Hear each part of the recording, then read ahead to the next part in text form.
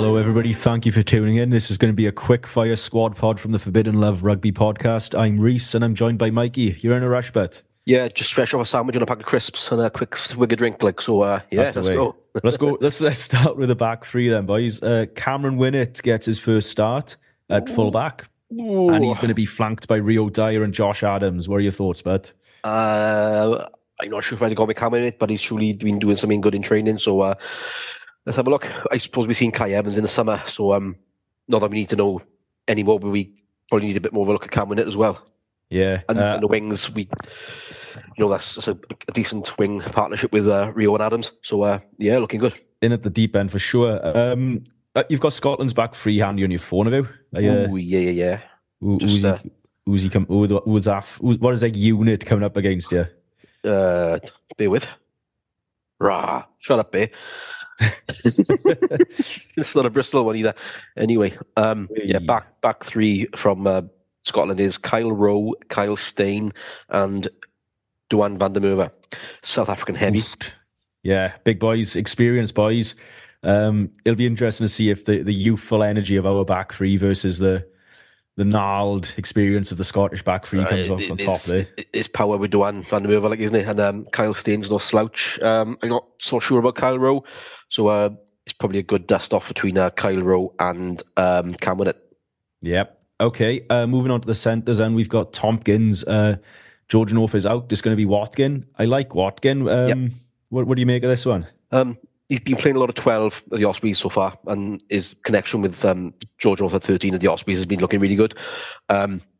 He's been great at 13 as well, don't get me wrong, but in past times. But it'll be interesting to see how they work together with Tompkins at 12. Yeah.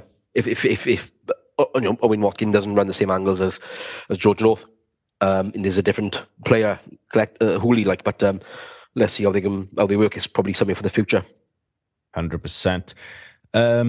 I do like the look of Scotland's centre partnership, Tui Pilato and Jones. You're going to need a good defensive option opposite Tui Pilato, and Hugh Jones will need Shepard as well.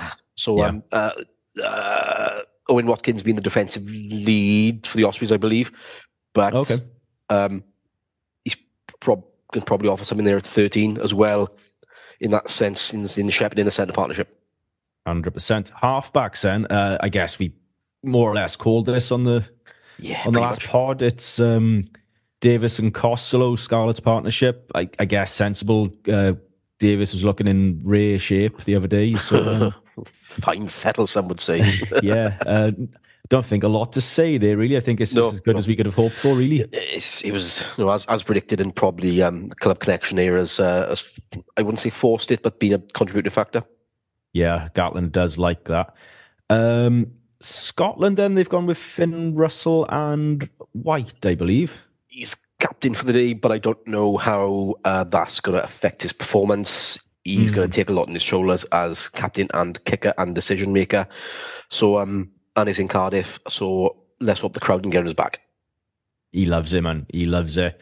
All right, I'll let you take the lead on the front row, but we're looking at Domachowski, Elias and Brown straight back in. I'm not disappointed to see Domachowski in there. I think he's probably forced himself in there.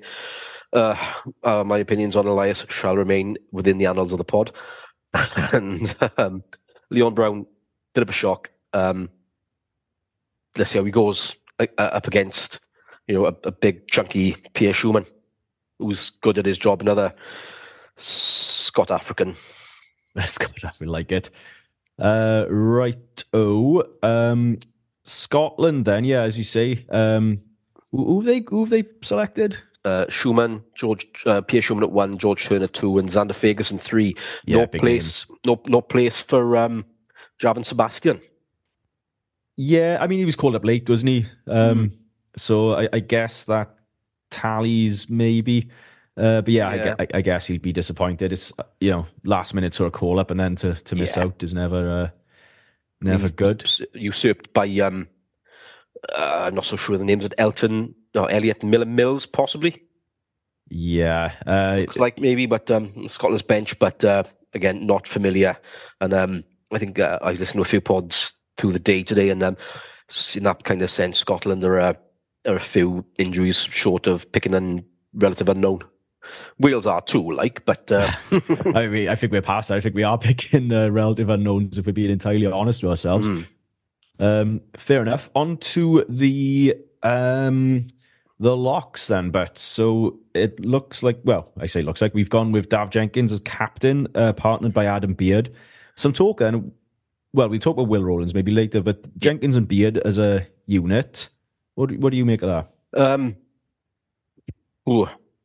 It takes a bit of pressure off Jenkins. I think Dav. It takes a bit of pressure off Dav because I think Adam Beard's probably going to be the caller, so it doesn't put that additional pressure on. And I'm not sure how suited Will Rowlands would have been to making the calls either. Not too sure, but because like I said, we come on to Will Rowlands in a minute. But as a pair, I think on a technical basis, I think it's going to do all right. I think Adam Beard will probably do a lot of work around the breakdown, and Dav's A probably for the bit more around the park.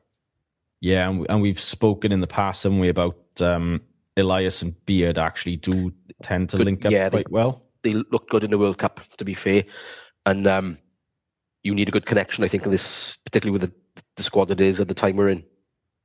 Yeah, and who? Just remind me then, who are they up against then for Scotland? Richie Gray and Scott Cummins. I think Scott Cummins is a Newcastle player, I think. Okay. Could have confused me. I'm not sure. Don't quote me on that. But we haven't had a long time to consider this. No. But Richie Gray, I think, speaks for himself, really. And Ozzy Sam Skinner, I'm getting confused with, who's on the bench in a backup in a row. But they're in the squad for the reason. They're doing good things, and Gregor must think they're good to go, along with Steve Tandy as well.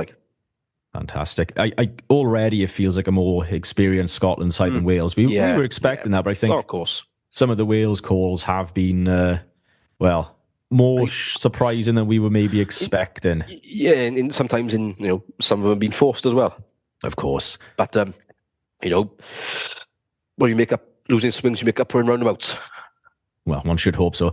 Looking at the back row then, I guess, again, something we probably would have called in the last pod, both blindside, Raffle open side, and Wainwright at number 8. I don't mind the look of that back row. Yeah, it's all right. It's I think it's the best we can field in the situation it is. I think it was a step too far maybe for Alex Mann, and with what's his name? Can't think 7.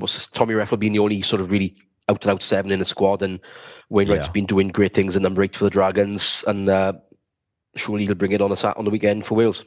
Oh, you bloody well hope so. And who will they be coming up against in Scotland? But from 6, 7, and 8. 6 is Luke Crosby, 7 Jamie Ritchie, and 8 Matt Ferguson. Again, it looks more settled than Wales is, and I think Jamie Ritchie's got a bit of Lions experience as well. So it's that's there, and Matt Ferguson's got a few caps under his belt as well. So it's they know what's expected to be coming as well. I do wonder. I think one of the coaches in the build up this week has mentioned about the noise, etc., at the Millennium Stadium. But I do worry that Scotland will be actually better placed to deal with it than Wales as it stands. It may well be in the Millennium Stadium has been a fortress for so long, but its Warriors have been sturdy. And you can't rely on one to furnish the other kind of thing, or vice versa. Precisely. But okay, we'll get on to the bench, but because we're short on time, I'll attenuate Mikey. So we've got a front row replacement: D at hooker, Matthias at loosehead, and Asarati. So this suggests to me that Gareth Thomas is injured. Well, I was surprised to see Matthias and Domachowski even starting, but surprised to see no Gareth Thomas involved. But reading some of the comments around the squad earlier, this is when we're going forward. There's not much more they can find out about Gareth Thomas right now, so maybe it's time for Matthias to step up. 100%. We picked Asarati to start, I think. I think he's probably been looked at as an impact player at the moment. And then Elliot Dee on the bench. He was doing good things off the bench in the World Cup, so he's probably looking to carry on that form. Yeah, no, I agree. Right into the more sort of looser backs. Teddy Williams ahead of Rowlands. Again, somebody mentioned in the build-up this was a issue of time with the squad. Can you see that? Or is this still a bit of a surprise, even if Rowlands hasn't had much time with the squad? Rowlands got a bit under his belt, haven't he? He probably could have come off the bench, but maybe it is a time factor, and that's what Gatland's considered. Perhaps, but then again, Tompkins would have had the same time factors. Jenkins would have had the same time factors. So wondering what it is. I mean, Teddy Williams been playing well for the Blues, Cardiff. I let you off. You're in a rush. And cheers, thanks for that. But big handoff, big fend, probably made him look up. But let's see how he does off the bench. Yeah, 100%. I'm looking forward to it. I think one day this guy could be a test match animal for sure. Yeah. So halfbacks then. Thomas Williams, no surprises there. But Johan Lloyd, I mean, I guess a little bit of a surprise. I'm looking forward to seeing him, but also 0 caps at fly half for Wales. Yeah, I still don't see him as an international 10. I see him outfield 10, outfield player. But let's see what he can do. Like I said, similarly surprised to see him selected on the bench in that position. But let's have a go. See what he can do. Fantastic. Right, and that leaves us then with Mason Grady rounding out the bench. My opinion, should be starting, but ahead of who? That's the question. Yeah. He's probably there covering everything. Centre and wing. Probably the best place to put him in that, if that's the way the coaching set was thinking. But it would have been great to see him just go up against Duan van der Merwe, because they're both big boys, and they would have not necessarily cancelled each other out, but there've been a few bashes and bounces there. Yeah, totally. Right then, Bert. So looking at the squad, what's your overall thoughts there? It's not turning heads, is it? Really?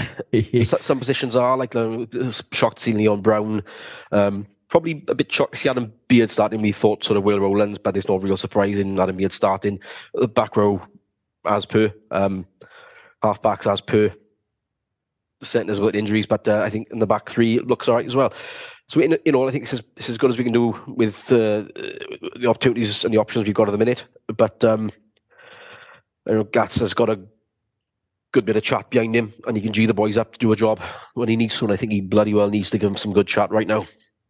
Yeah, totally. Right then, I think the moment everybody's been waiting for, Mikey, it is the Wales 23 results.